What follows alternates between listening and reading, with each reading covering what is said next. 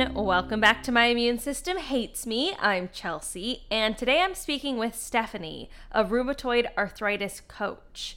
As a nurse practitioner with RA, she has a special skill set to help autoimmune sufferers live their best life.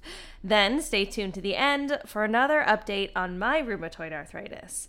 Let's get to it. Here's Stephanie. Hi, Stephanie. Thanks so much for joining me on the podcast today. How are you? I'm good, Chelsea. How are you? I'm very well, thank you.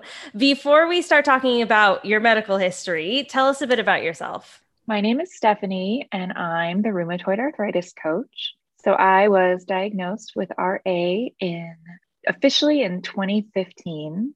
It was a rough road getting there, but I ended up getting there. And as I share everywhere, my journey to diagnosis was so challenging. And I'm also a family nurse practitioner. Even after my diagnosis, with all of my medical knowledge and medical resources, I still felt completely devastated. And I decided that day that not only was I not going to let RA ruin my life, but I was going to help other people. Awesome. Well, tell us how that started. What happened? Sure. So looking back, hindsight's always 2020, right? Mm-hmm. So looking back, I can always remember a time when some small joint of some sort hurt, even as a teenager. It got really bad though after the pregnancy and birth of my first son. We came home from the hospital and I couldn't even carry him. I couldn't even hold the bottles. I was really struggling to breastfeed because I couldn't use my left thumb at all. And I just had so much pain and so much swelling. It started in my hands. And basically, I just couldn't care for my newborn baby. And that's when I started exploring. And at the time, I was practicing as a family nurse practitioner, and I saw countless medical professionals, very similar to you actually in your story. And first, everybody thought it was postpartum depression. Oh, interesting. Yeah, everybody thought, oh, it's postpartum depression. And then it was the weight gain. Everybody blamed the weight gain from the pregnancy. Oh, it's the swelling from the pregnancy. And then, a year went by and it just didn't get better. So I had seen multiple people and I actually ended up ordering my own lab work. Oh, wow. Yeah. And then I went and had it done and I brought it back into my primary and I said, hey, look what I found. And she was shocked. I was shocked. And then, you know how it goes with the referral. Several months later, I saw a rheumatologist and she confirmed the diagnosis. And yeah. Were you only able to get your own blood tests because you're a nurse practitioner, or is that something like an ordinary person can do? No, it's only because I do practice medicine and it's actually frowned upon. We're really not supposed to treat ourselves. Right. But I was so frustrated and I felt like I had told so many people and asked so many people, and I don't even want to say that they weren't listening because I didn't have, nobody dismissed me. You hear on social media all the time about gaslighting and nobody ever did that to me. Everybody along my journey was kind and compassionate and listened. I'm not totally sure that I was completely clear in communicating. If anybody listening has ever had a baby, I mean, those first few months, you can't even find yourself out of a paper bag for a while, so I'm not sure if, right. So I don't blame anybody, but I think one day I just had an epiphany and I thought, I'm just going to do this. And I did. And I was positive. Did you suspect it was RA all along, or did you really have no idea until those blood test results came back? I think there was a little bit of suspicion. There's definitely autoimmune diseases in my family. Both my mother and my sisters have autoimmune diseases. Oh, wow. So I think there was always underlying suspicion, but as you know, we use our thumbs so much and we're on our phone and feeding a baby. I think I really just thought it was an overuse injury. Interesting. No, I don't think I was mentally quite there yet. So it was a real good shock when you got those results back. You're like, oh, cool. It's worse. It's worse than I thought it was. Exactly. So then once you were in with a rheumatologist, finally, what was the treatment plan for you? So of course, the first go-to, as we all know, is usually sulfasalazine, Plaquenil, or even methotrexate. And of course, with the diagnosis of RA, always comes into huge decisions about future pregnancies, right? Because Yeah. a lot of the medications are contraindicated in pregnancy. So the first day, not only are you diagnosed with RA, but we knew we wanted a second child. Mm. So I had to make really hard decisions. So I was offered the usual orals, which I tried. I started with Plaquenil, and I couldn't tolerate the medication. I had really bad side effects to it. Oh, interesting. Yeah, which isn't common, actually. Most people tolerate that really well. What were the side effects of it? Well, I actually lost a very significant amount of hair, which Oh. is very rare. And if anybody's listening, I don't want you to panic, but so this was almost 7 years ago now. And Mhm. actually, I know our listeners can't see, but I can show you the hair growth from what I lost compared to, Oh, wow. I mean, I lost so much hair. I think a lot of it was postpartum too, Mm-hmm. but I mean, I had like a strip of like a headband of balding. Oh. And so we thought it was from the medication and we stopped it. Mm-hmm. And then I was offered other medications, and it's very difficult. It's difficult to make decisions about childbearing and to start meds, to wait for meds. Mm-hmm. So from there, we just decided to manage with ibuprofen and prednisone as needed Oh, wow. until we did have our second child. Mm-hmm. It was a lot. And then right after that first appointment, I was very, very sad. I got in my car, I cried, but I would say probably within just a few hours, I was already signed up with the Arthritis Foundation to volunteer. Wow. Yeah. And I was already on the phone with people trying to make connections to offer support. I would say almost immediately. I just thought this should never happen to anybody. Mm-hmm. So now you're an RA coach. What's that? Tell me about that. I am. So I'm the rheumatoid arthritis coach, a little plug, rheumatoidarthritiscoach.com. So I offer coaching, weekly coaching for people with rheumatoid arthritis, other arthritis diagnoses, as well as other autoimmune diseases. Mm. So I do work with people with Sjogren's, lupus, and the like.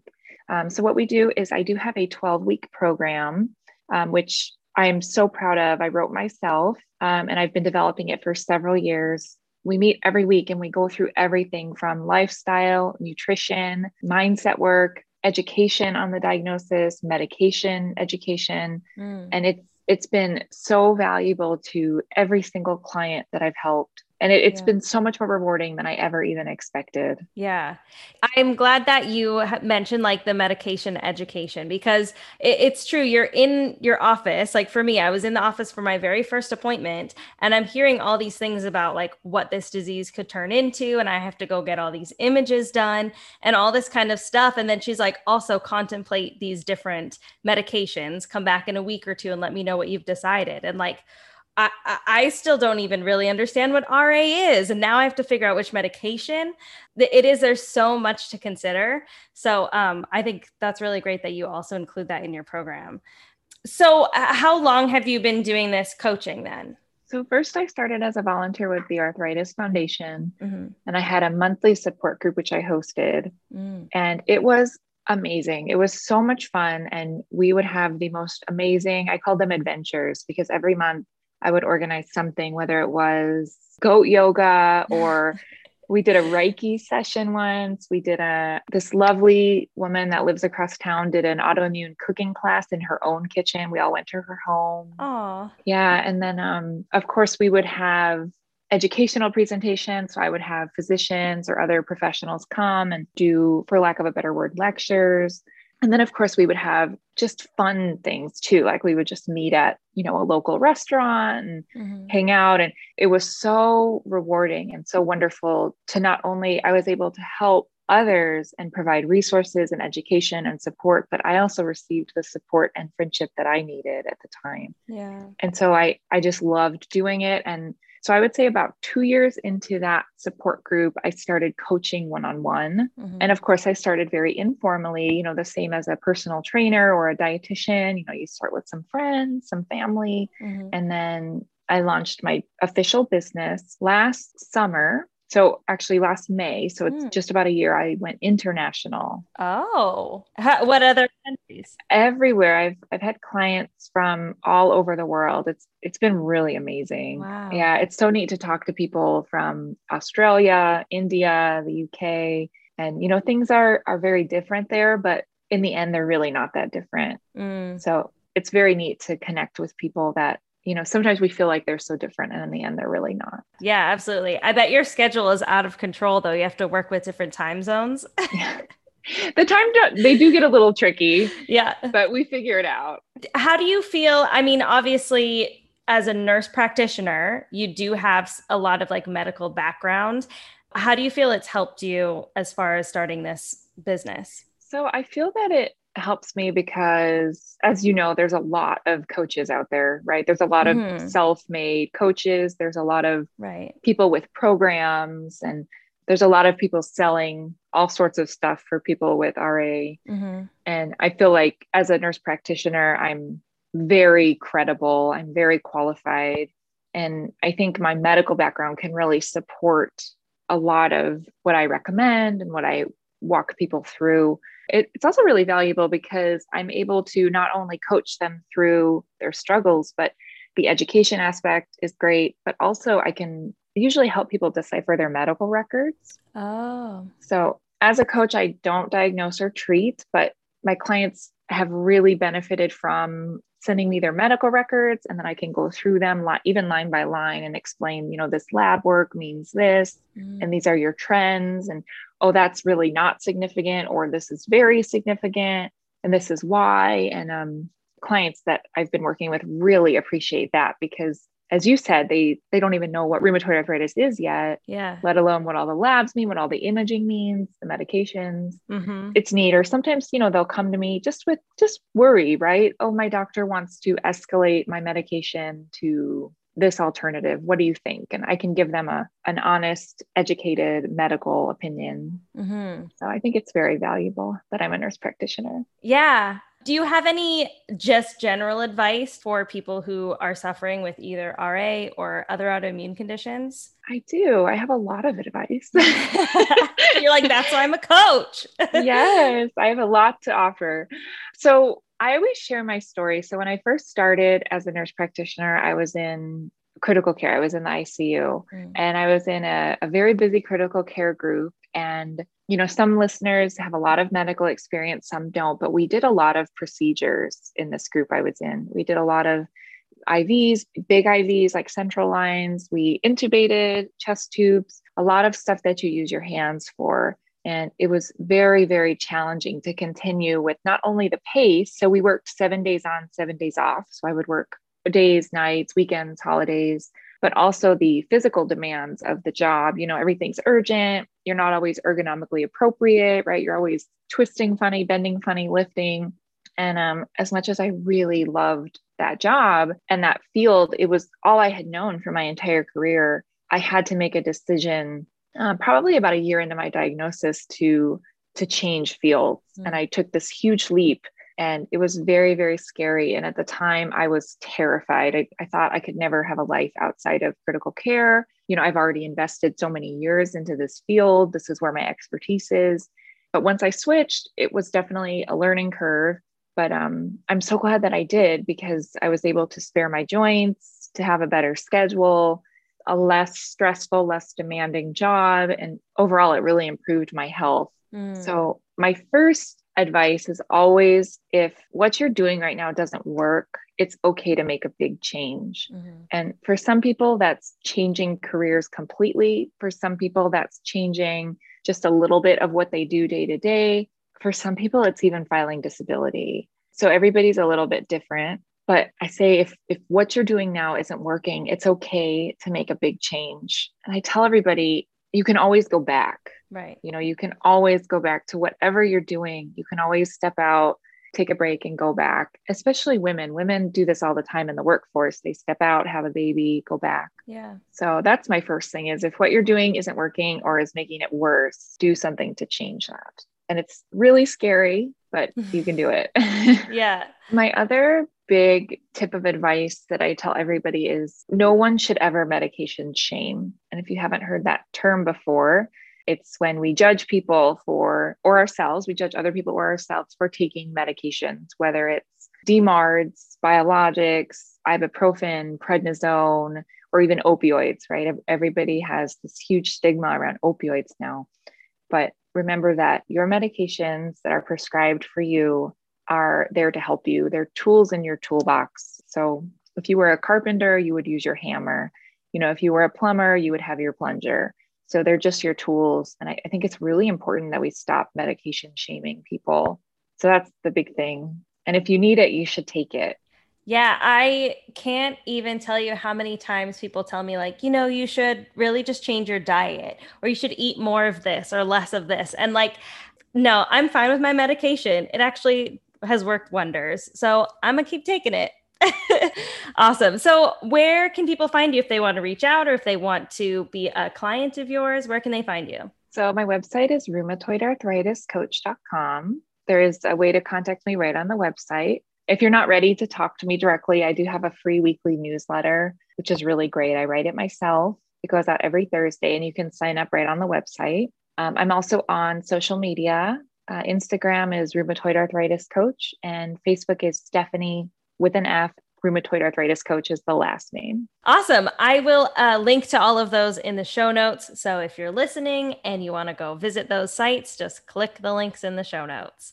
Thanks so much for chatting with me today, Stephanie. I really appreciate it. Sure. It was lovely. Thank you for your time. Bye, Chelsea. Bye.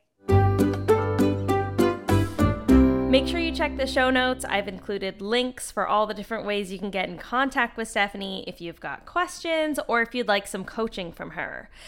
While we're on the subject of RA, I thought I'd fill you in on a little update about my condition. But first, let me answer a couple questions. So at the beginning of March, I did an episode on my experience with the COVID-19 vaccine and then let you all know that my RA was in remission. I got a couple questions from listeners about how I was able to get into remission, so let me explain it better. Basically, it was all thanks to my meds. As you know, my roomie and I decided sulfasalazine was the best option for me, but because it takes a few weeks for it to take effect, I took prednisone with it. As I continued the sulfasalazine and my blood tests reflected a lower inflammation level, I started weaning off the prednisone. After 4 months, I was done with the steroids and the sulfasalazine was doing its job suppressing my immune system. I was no longer experiencing any joint inflammation, therefore, I was in remission. As I'm sure you're aware, remission doesn't mean cured. RA isn't curable. My roomie explained to me when I was first diagnosed that our goal is to lessen the severity and consistency of the flares, and that's exactly what we managed to do. Unfortunately, remission doesn't last forever. 3 weeks ago, it all started up again. Once again, the pain and stiffness started in my jaw. The next day, my left hand. The day after that, my ankle. The day after that, my right hand. Luckily, I already had a check-in scheduled with my roomie, so I wasn't struggling through for too long. At my appointment, my hand was swollen, which always feels validating. So many times I would tell people I'm in pain, and since they couldn't see it, they would dismiss it as a lesser issue. Going in with visible swelling always makes me feel more confident that I'll be heard, though Dr. Freeman has never doubted me. She decided the right plan of action for now was to up my sulfasalazine dosage and add an anti-inflammatory as needed. I'm now up to 3,000 milligrams of sulfasalazine a day. I am not a good pill taker, and these things are huge, so though I know it's helping me, I truly hate all the pills I have to take. I choke on them constantly and have to give myself a pep talk at every dose. Anyway, that's a minor complaint. I just had to get it off my chest. She was also very concerned that my jaw pain is back and that the retainer I've had for 4 months hasn't improved my condition. She ordered an MRI of my jaw to check for inflammation. If there is in fact still inflammation in my jaw, she said we'll have to switch to a more aggressive treatment. Now I'm just waiting for the MRI to be approved by my insurance, and once that's done, I'll have results and I'll let you guys know. If you don't want to wait for another update episode, make sure you follow My Immune System Pod on Instagram because I post updates much more quickly on there. If you have any questions for me, please reach out. I've got a couple email chains going with listeners and would love to hear from you. You can email me at myimmunesystempod@gmail.com. If you find these updates helpful, let me know by rating and reviewing the show. And a quick disclaimer before we go. Any information discussed in this podcast is strictly my opinion and those of my guests and are for informational purposes only. We are speaking from our personal experiences, and you should always consult with your doctor or medical team. Talk to y'all later. Bye.